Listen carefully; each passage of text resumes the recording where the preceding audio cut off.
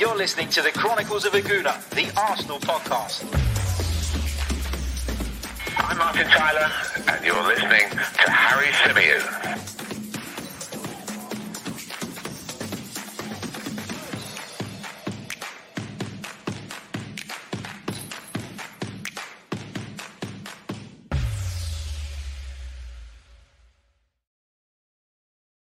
Hello and welcome back to the Chronicles of Aguna, the Arsenal podcast brought to you by 90 Min. As ever, I'm your host, Harry Symeou, and on this edition, we're going to be discussing some transfer rumours.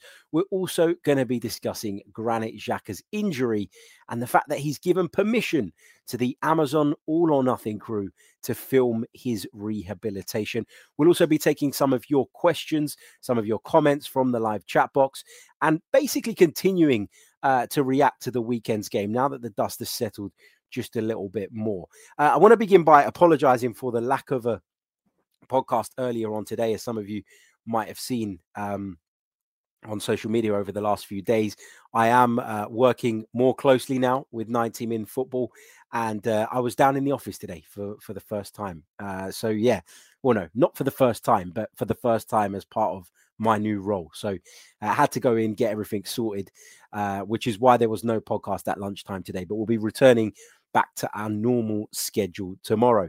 I want to say a few hellos to some of you in the chat box already. Big hello to Mishane, to Sean, to Marble Horse TV, to Saeed Abdullah, who has very, very kindly donated to the channel. Thank you again, my friend. I know you're a regular viewer, listener, and I know you donate regularly as well. So I just want to say a massive, massive thank you. I promise you it does not go unnoticed, and it is so, so appreciated, because it's that kind of support that helps me to be able to spend more time on this channel, more time on this podcast, and bring you more content. So thank you so much, mate.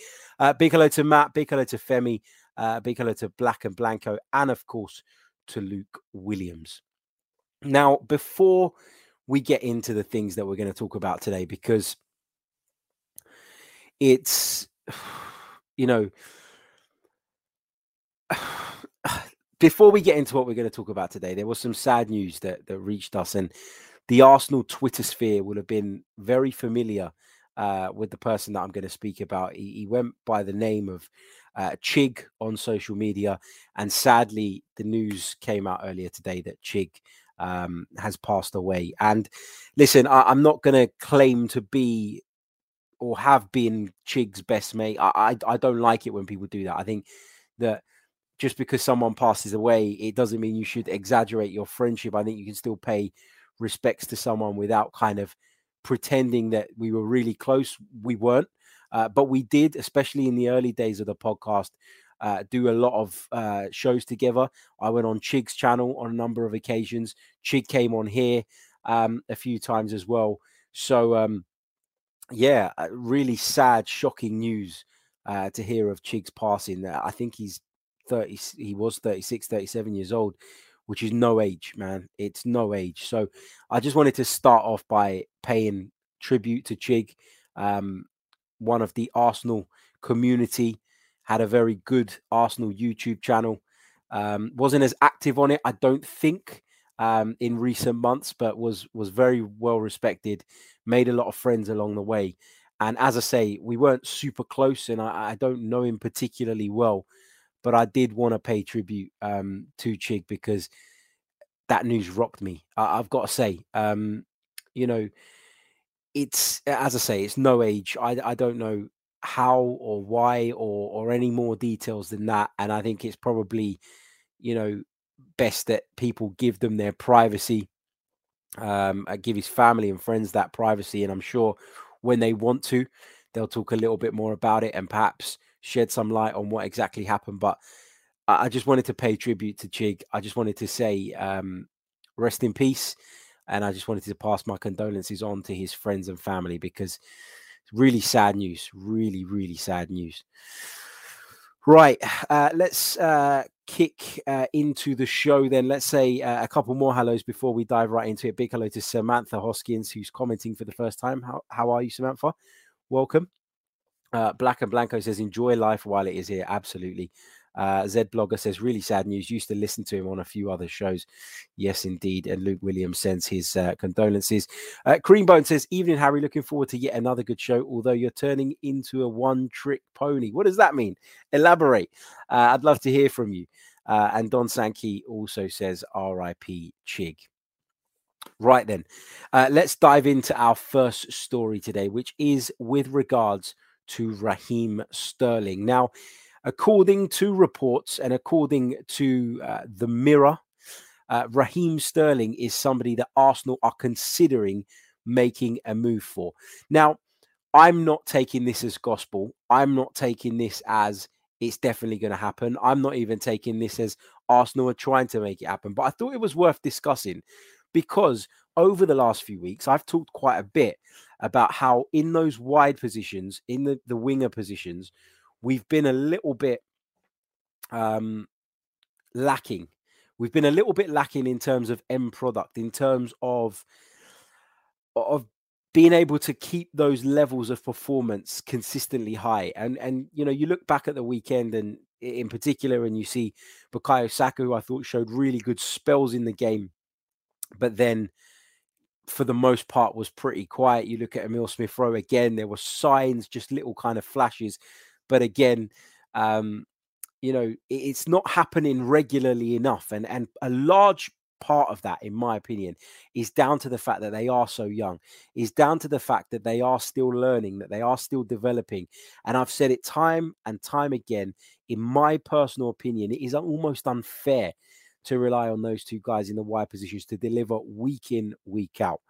So I'm not saying that Arsenal are going to sign Raheem Sterling, but it was a rumor that we heard constantly throughout the summer.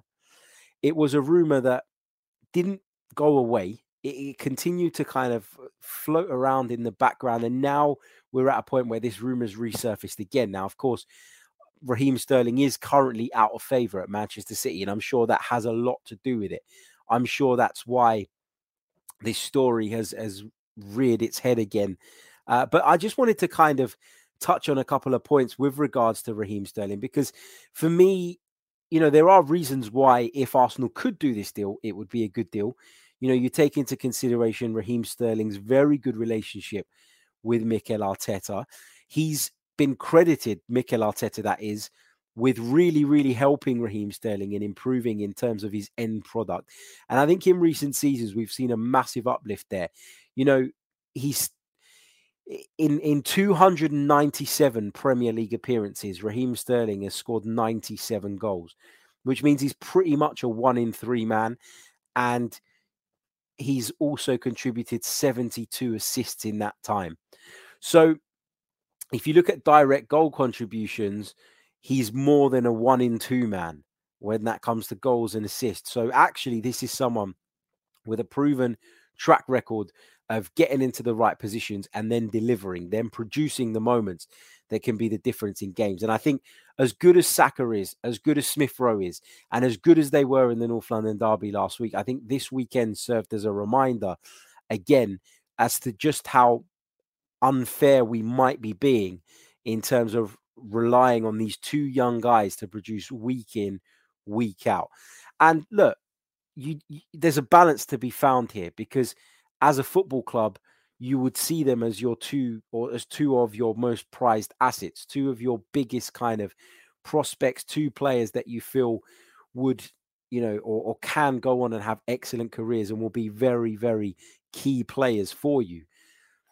But then you need to find the balance between getting the results now, today, but then also not hindering their development too much. And I think that's the danger here. You know, aside from the financial challenges that bring in, or trying to bring someone like Raheem Sterling to the club would pose, I think there's a big discussion to be had around how much of an impact that would have on Smith-Rowe and Saka. Would it have an impact on one of them? Would it have an impact on both of them? And whether it would be worth the huge investment that will no doubt need to get Raheem Sterling here. Now, look, I think for me, we talk about him being out of favour at Manchester City. This has happened before, though, where he's kind of been out of the side, form has dropped off, and then he's re-emerged and he's been very, very good again and very consistent again. And I think going into the Euros, this summer. There were a lot of people that were saying that Raheem Sterling should be the one left out of the England side, that people would prefer to see Jack Grealish playing. It seems Pep Guardiola prefers Jack Grealish, but actually Raheem Sterling in the Euros was probably England's best player because he consistently delivered. He produced big moments. And sometimes players of Sterling's caliber, even when they're not at their brilliant best, just have that in their locker, don't they? That ability to produce a moment that can be the difference between you winning, losing, or drawing a game of football. And I think he is someone that I would welcome if indeed we were able to get this deal done, or if indeed Arsenal are even interested. But I think given the kind of scale of the project that we're seeing now, and the fact that it's very clear that Arsenal Football Club are willing to give Mikel Arteta time, are willing to give him the breathing space to bring these players through, to continue helping them develop, etc., it just feels like the kind of transfer that would be very out of character. The kind of transfer that doesn't fit in with what it is we're trying to do in terms of our plan, in terms of our philosophy, in terms of our structure, in terms of our, our blueprint. But in my opinion, you need to find the balance. You need that balance between good, experienced players and then those young, talented individuals who are good, but could potentially get much better. And I think what we've done in years gone by is we've not had that young talent, and we've been over reliant on players that in a lot of cases were over the hill. Now we've shifted it completely, but that is just as unreliable in a number of ways. Yes, the future looks better and brighter when you take this approach. But right now, I just feel like Arsenal, have to strike that balance. If they want to get back in the Champions League, they have to find the right balance between experience, top quality, players that the likes of Saka and Smith Rowe can really learn from, and then, those players, the young players, the players that represent the future. So I wouldn't be against this move if it were doable, if it were possible. I'm not sure it's going to happen. In fact, I don't think it's going to happen. But I just think, Arsenal probably still do need to invest in those attacking areas, in a real top quality talent that you can rely on to deliver more often than not, that can bring the best out of the young players around him and can help develop those players, but also keep Arsenal at the level at which they aspire to be at. So, yeah, I mean, as I say, it's not, a huge story in terms of its reliability, or, given the fact that we're in October and the window doesn't open until January, it feels a little bit sort of irrelevant and maybe a little bit unnecessary. But the reason I wanted to talk about it was because it's one that's come up before. It's one that I think the fans are quite divided on. And I'd like to hear your thoughts on Raheem Sterling. Do you think he would be a good fit for Arsenal? Would you welcome him to Emirates Stadium with open arms? Or is he somebody that you'd prefer to steer well clear of? Let me know in the chat.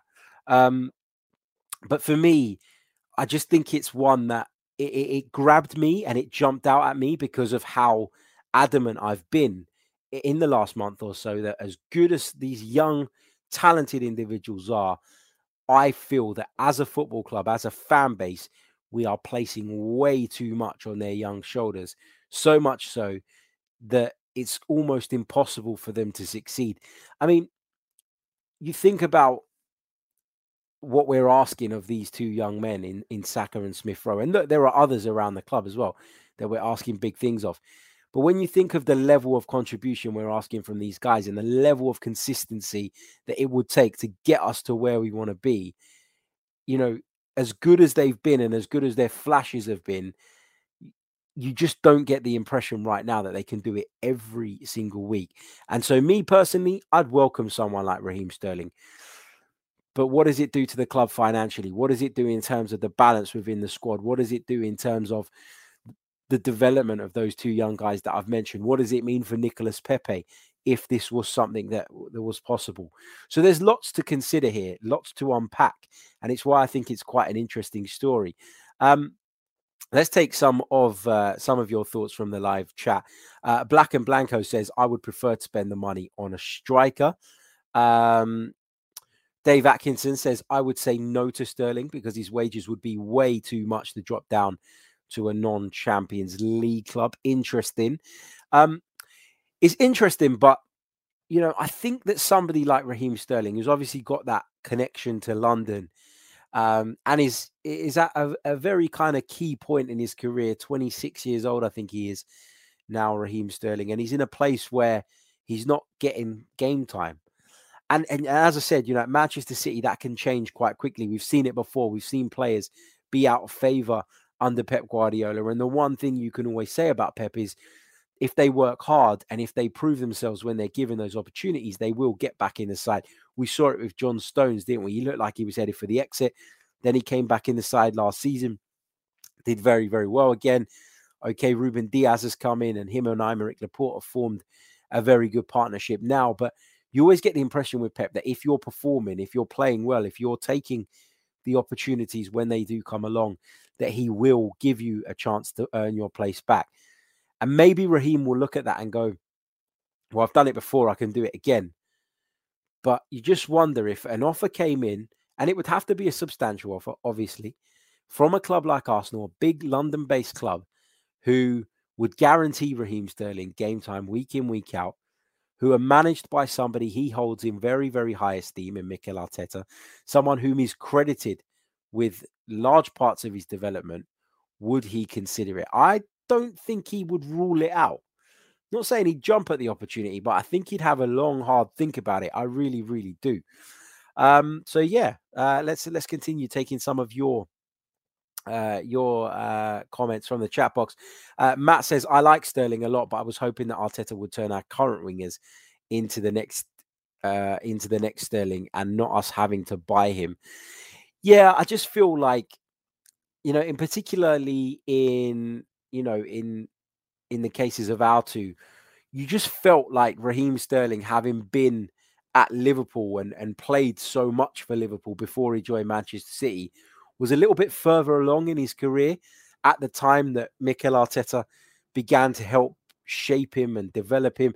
And look, Mikel Arteta has taken a lot of credit and a lot of praise for what Sterling's gone on to achieve. But Pep Guardiola was there as well, and Pep Guardiola is notoriously good at extracting the maximum from talented attacking players. So obviously, I think that this is different. I think it will be harder for Mikel to turn those guys.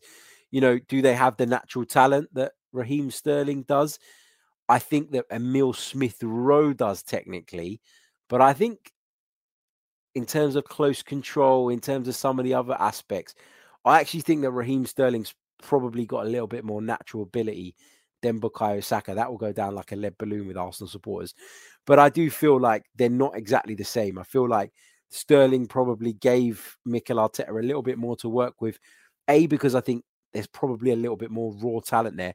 But B, because Raheem Sterling, in my opinion, was further along in his career when he went to Manchester City than Bukayo Saka or Emile Smith-Rowe probably are at this point. We've got this one, sneaky loan with mates rates from Pep. Jonathan says, Harry, Raheem Sterling is 26. He may want to prove something to his haters, unlike a Willian. We need more players in their prime because our wingers are too young and naive. Completely agree that we need a little bit more in terms of ready-made talent. Kevin says, I think he'd keep things lively in the competition for first team places. Completely agree. Luke Williams says, I'd take him and it would still show that we have a pulling power as a club, and the location helps as well. The Arsenal Granny says, would be a great signing. Plays the way Arteta wants and would fit right in. Matt says, I'd take him in a heartbeat. Creambone says, hell yes, he's class. Would improve our team, would send a message that we could still attract world-class talent.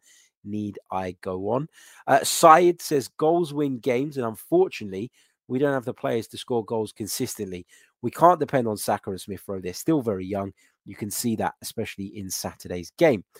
Mr. Joe Kerr, one of our members, says the financial implication of bringing him in only after we have a centre midfield and centre forward cover would require sales and getting Lacazette off of the books. Zed Blogger says it's got to be a yes. It's an upgrade on what we currently have and can unlock defences against teams that play deep with three at the back. What else have we got here?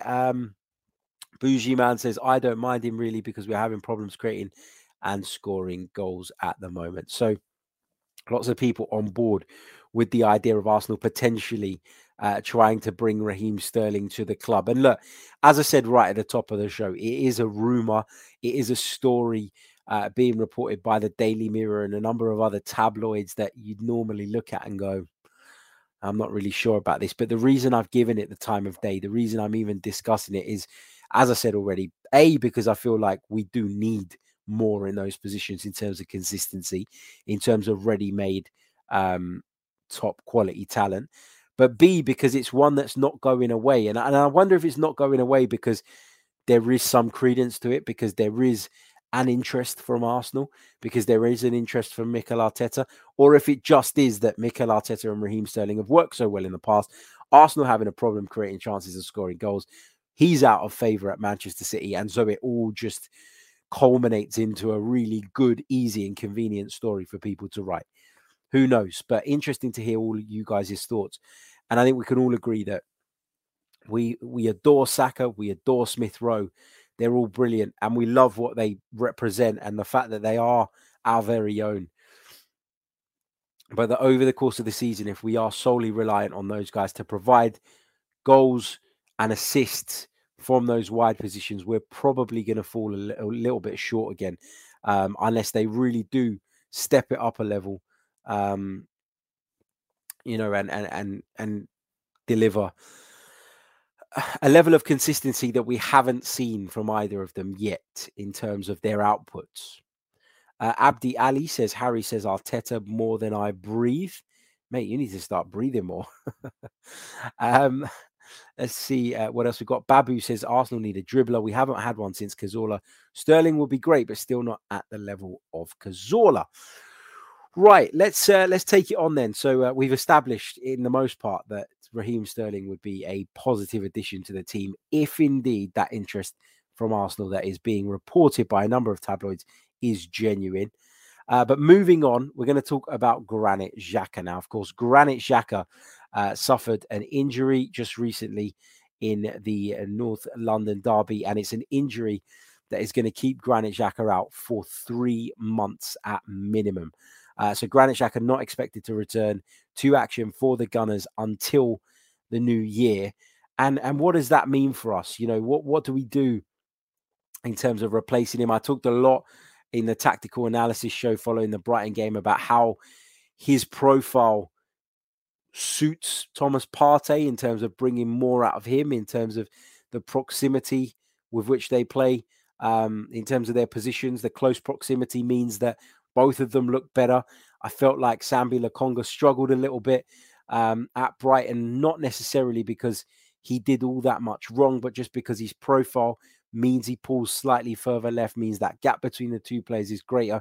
And if you want a deeper explanation on that, check out the tactical analysis show, and I explain it in a lot more detail. But Granit Xhaka apparently has allowed or granted permission to those putting together the Amazon All or Nothing documentary to basically film his rehabilitation and his recovery as he fights back from this knee injury.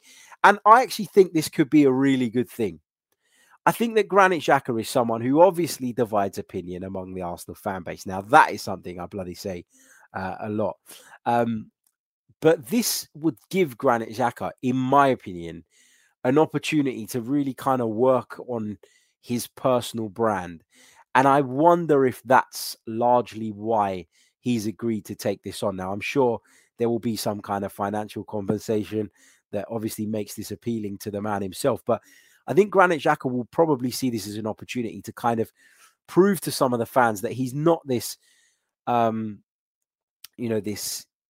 character that some people portray him to be, that he's not this man that doesn't care, that he is a model professional, just like we keep hearing from everybody pretty much that's managed him.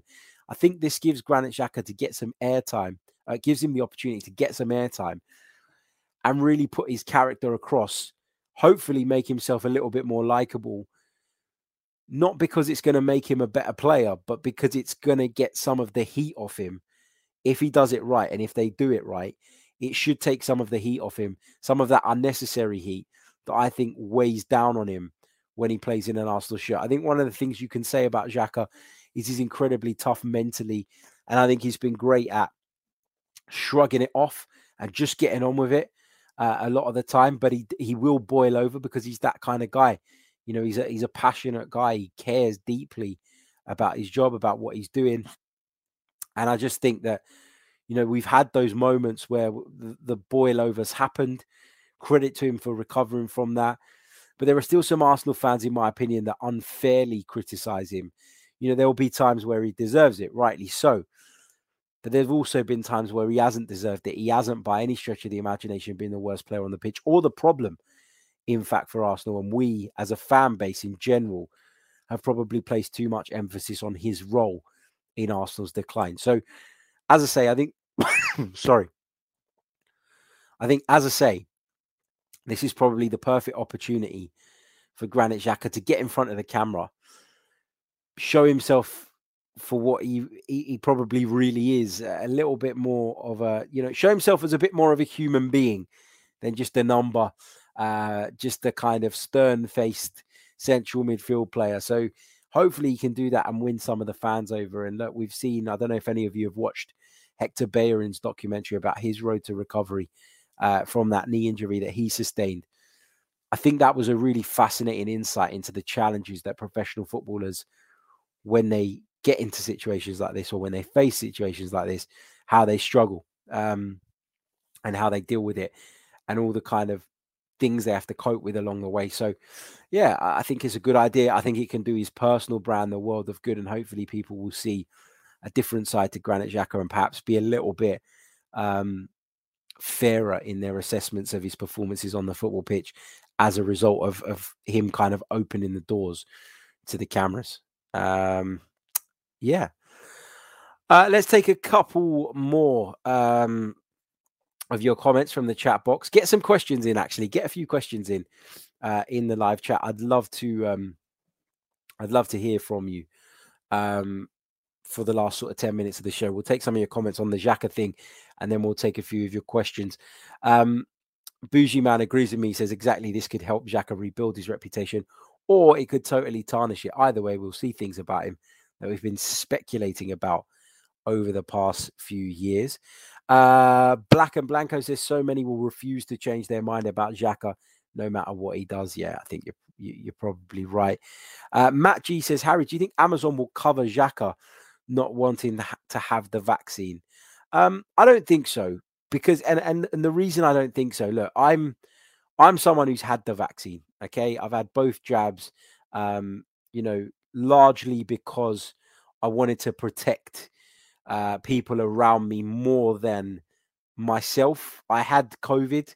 I tested positive for COVID around about Christmas time. I felt quite unwell for 4 or 5 days, and it passed. I had shortness of breath for a little bit after that, for maybe a month or two after that, and I really struggled with it, I've got to say, and it kind of got me. I kind of felt longer effects from it than maybe some people do, but it wasn't something that, you know, was dangerous to me, and I'm very lucky that that's the case for me. But this whole thing about the vaccine, you know, while I'm for it, I also understand why there are people that don't want it. And while if it were up to me, I think that, you know, everybody should have it, I don't think you can force it on people. And Granit Xhaka won't be the only high-profile sportsman that doesn't want to take the vaccine.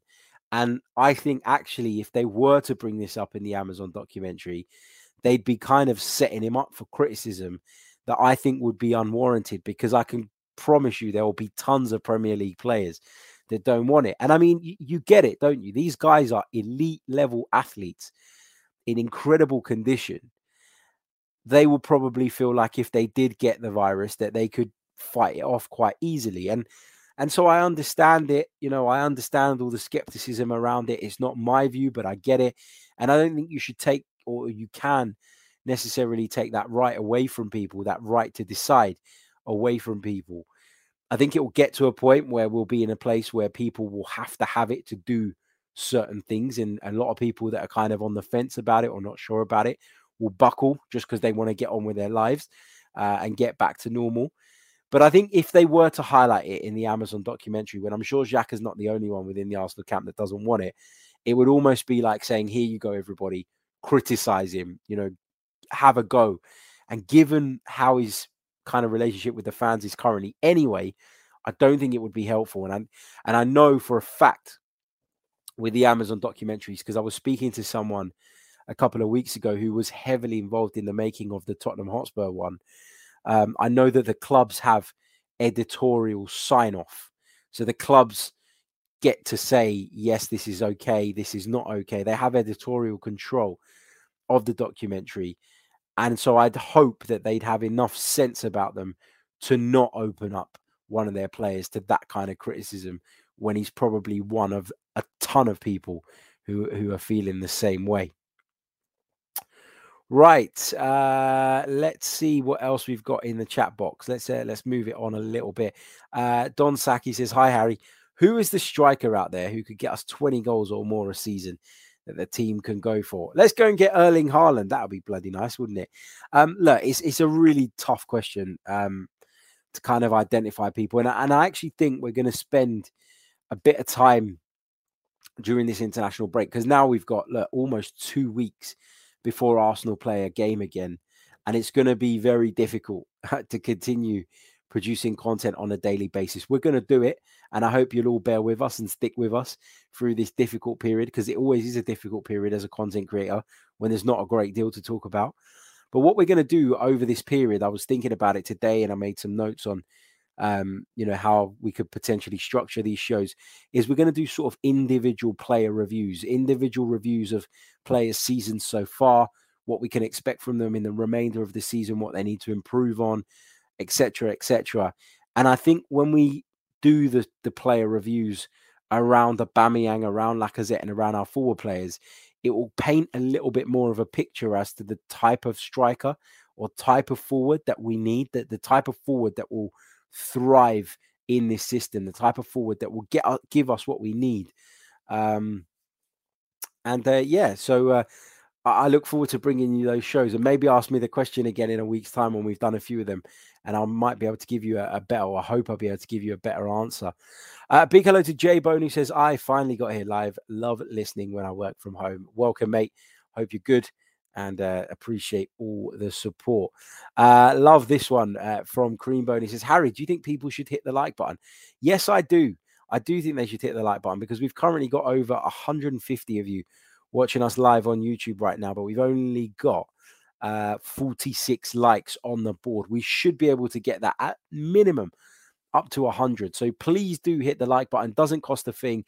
Really, really helps the channel. If you're listening via the audio platforms, please do leave us a review on Apple Podcasts. That also helps. And we've had a couple of really great reviews filtering through over the last couple of days. So thank you, guys, so much. Really, really appreciate it.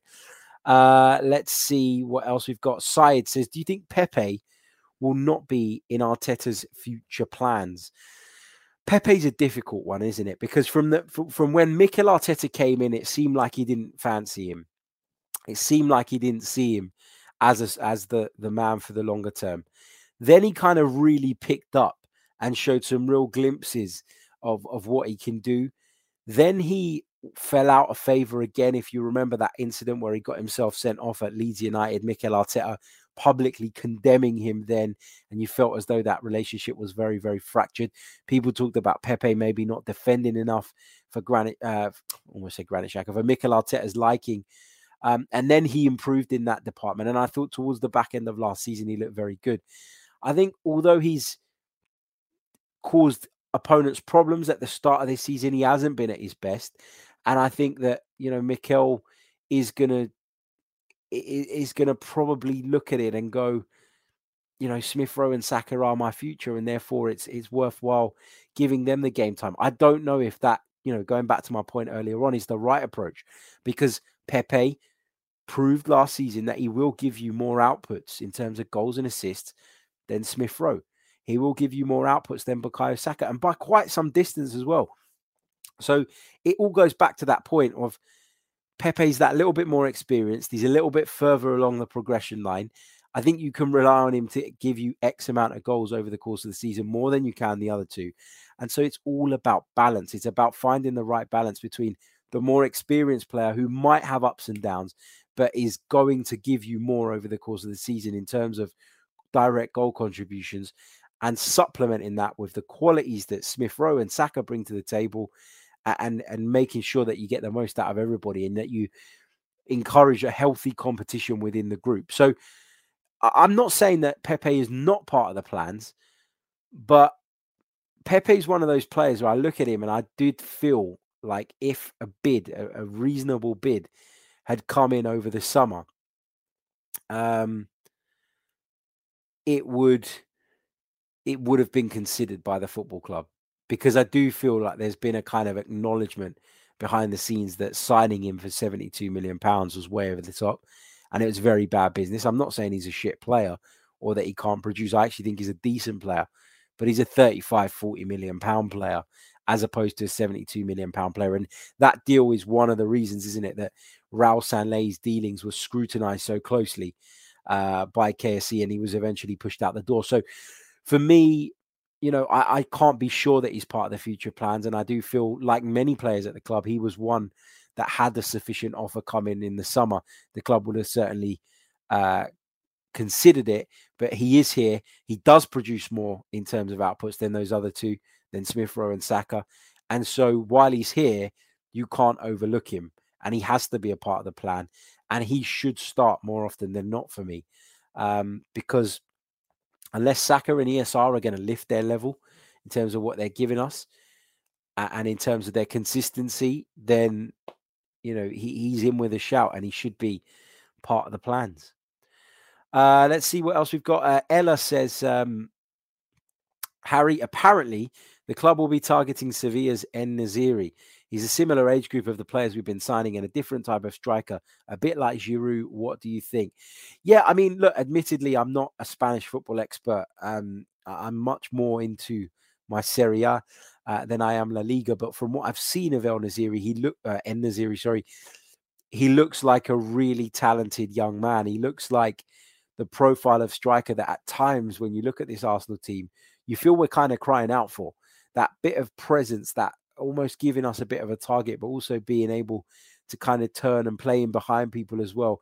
I think I've said it before. I've always felt, especially over the last 18 months, that we've kind of needed a hybrid between Laka and Oba. And that's what makes it so difficult for Mikel Arteta to choose the right one from week to week. Oba, great at running in behind, great at running the channels, great at stretching teams, great in one-on-one situations. But then you've got Alexander Lacazette, who drops that little bit deeper, gives you a bit more of a target in terms of what he can do around hold-up play. And it just feels like if we had a hybrid of those two players, we'd be in a much better position. So Nesyri feels like someone who could be that. But if he continues in the vein that he has in terms of like getting eyes on him, I think we'd struggle, because I think there'll be a lot of competition looking at a player like that. So he's a player I like and a player that I would certainly consider. But in terms of the rumours I've heard, it doesn't feel like one that is... it doesn't feel like one that is... There is a lot of kind of... How do I word this? It doesn't feel like a very warm rumour to me. It feels like one that, there could be a little bit of an interest. There could have been some kind of discussion somewhere along the line, but it's not one for me that is at a stage where I'm going to sit up and take notice. Similarly to the Raheem Sterling one, we talk about it probably more so because of what we're lacking in that area than the strength of the interest being at a level where you go, yeah, this could happen. According to Transfermarkt, he's valued at £36 million, which you feel would make him available at a reasonable price for a centre forward in 2021. Scored 3 goals and provided 1 assist in 6 La Liga performance or appearances so far this season. So yeah, someone to consider for sure. Let's take a couple more of your questions before we wrap up. Let's see what we've got. I'm going to try and pick from people who haven't asked questions already. Let's see. This one. Do you think that this documentary will help bring the fan base closer together or help further the divisions that are there? Ari, Arteta, Edu, Kroenke out. Look, we know that it's a bit of a PR stunt. We know that it's a way of the club making a quick buck and building their brand. I think the balance between actually showing what's going wrong and acknowledging what's going wrong and then selling us the project needs to be right. So there needs to be a bit of selling us the project to get people on board. Arsenal don't want to be perceived as a badly run football club, even if that is what we are. But they also need to acknowledge the shortcomings. And only if they do that, only if they're honest in their kind of assessment of where we're at now, where things have gone wrong, will fans warm to it and will fans buy it and buy into it. If they're going to paper over all the cracks and try and pull the wool over everybody's eyes while trying to sell us this project, then people are just going to get pissed off with it, call it a PR stunt and move on. So I think there is a really fine line between, as I say, trying to get people to buy into the project, but also actually highlighting and showcasing what it is that's gone wrong and acknowledging what it is that's gone wrong and acknowledging that it's not good enough so that we can then at least feel like there's some honesty in the club's portrayal of where they're actually at. Let's see what else we've got. Let's take this one from Suresh. Harry, are the players one with Arteta? I sometimes feel they're against him. I don't feel that they're against him. I don't, and I see that as a criticism thrown at him quite frequently. I don't think that's the case at all. I think the North London derby was evidence of the fact that everybody's at least trying to pull in the same direction. But sometimes we're just not good enough because this team is not always good enough. I think the game at Brighton, it didn't click. I talked in my reaction about Oba not being at it, about Odegaard not being at it, Thomas Partey too. And when those players are not at it, it's very easy to say that it's because they're not buying into what the manager's doing. But I genuinely don't feel that is the case. I do feel as though it's more of, it's more of us just not as a team being at the level that we need to be at than it being down to a lack of commitment and a lack of effort. I think if you look at the way we defended at Brighton, that wasn't a team that had given up hope, and that wasn't a team that didn't care. That was a team that actually showed some resilience at a time when they weren't performing anywhere near the level that we know they can. And a team that took away a point when really and truly they probably didn't deserve to get anything. So I don't think that the players are against Mikel Arteta. I think over the course of his tenure, there have been fallings out. They've been well documented. There have been maybe sort of some difficult moments in his personal relationships with some of his players. But I think overall, I think the squad is with Mikel Arteta. I do feel like we're moving slowly in the right direction, or at least based on the last 4 fixtures. I talked about how respectable I thought 10 points from unavailable 12 was, given where we were coming from. It's not good enough in the bigger picture when you look at where we are, in terms of our league position and when you take the first 3 games into consideration as well. But the reason I keep saying 10 out of 12 and not 10 out of 21 or whatever it is because I've drawn a line under that.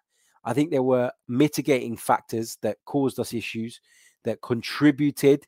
We're not solely responsible for us being abysmal, but they contributed to us being that poor. And I think that it would be unfair to disregard those. We looked at the fixtures as well. Chelsea, City, Brentford away wasn't an easy game, as we've seen now. So we're kind of in a place where I'd drawn a line under that. And I was looking forward from the Norwich game. And that's why I keep saying 10 out of 12. And that's why I'm looking at this isolated period whereby Mikel Arteta has had at least the majority of his team available and ready to go. Right. Thank you all so much. I am going to leave it there. You can catch me on Lee Judges TV at 8:15 with Dan Potts, Lee Judges himself, Graham Brooks as well. We're going to be reflecting on the game against Brighton. So head over there, give it a subscribe as well. Come and join us, 8:15 p.m. UK time. If you're listening on the audio or you're watching this back later on, you'll be able to find that stream on YouTube too. But Yeah, it's been great. As always, been a pleasure talking all things Arsenal with you guys. And just to summarise, Raheem Sterling, would you have him at Arsenal? I bloody would. Granit Xhaka has given Amazon, as All or Nothing documentary, permission to film his rehabilitation from his injury. I will catch you all soon. Make sure you hit the like button if you haven't done so already. Make sure you subscribe to the channel if you are new. We're around about 200 subscribers away on YouTube from hitting that 17,000 mark. And I'd love to get there as soon as possible. So like, subscribe. You know the drill by now. I'll be back very soon. Until next time, take care. Goodbye.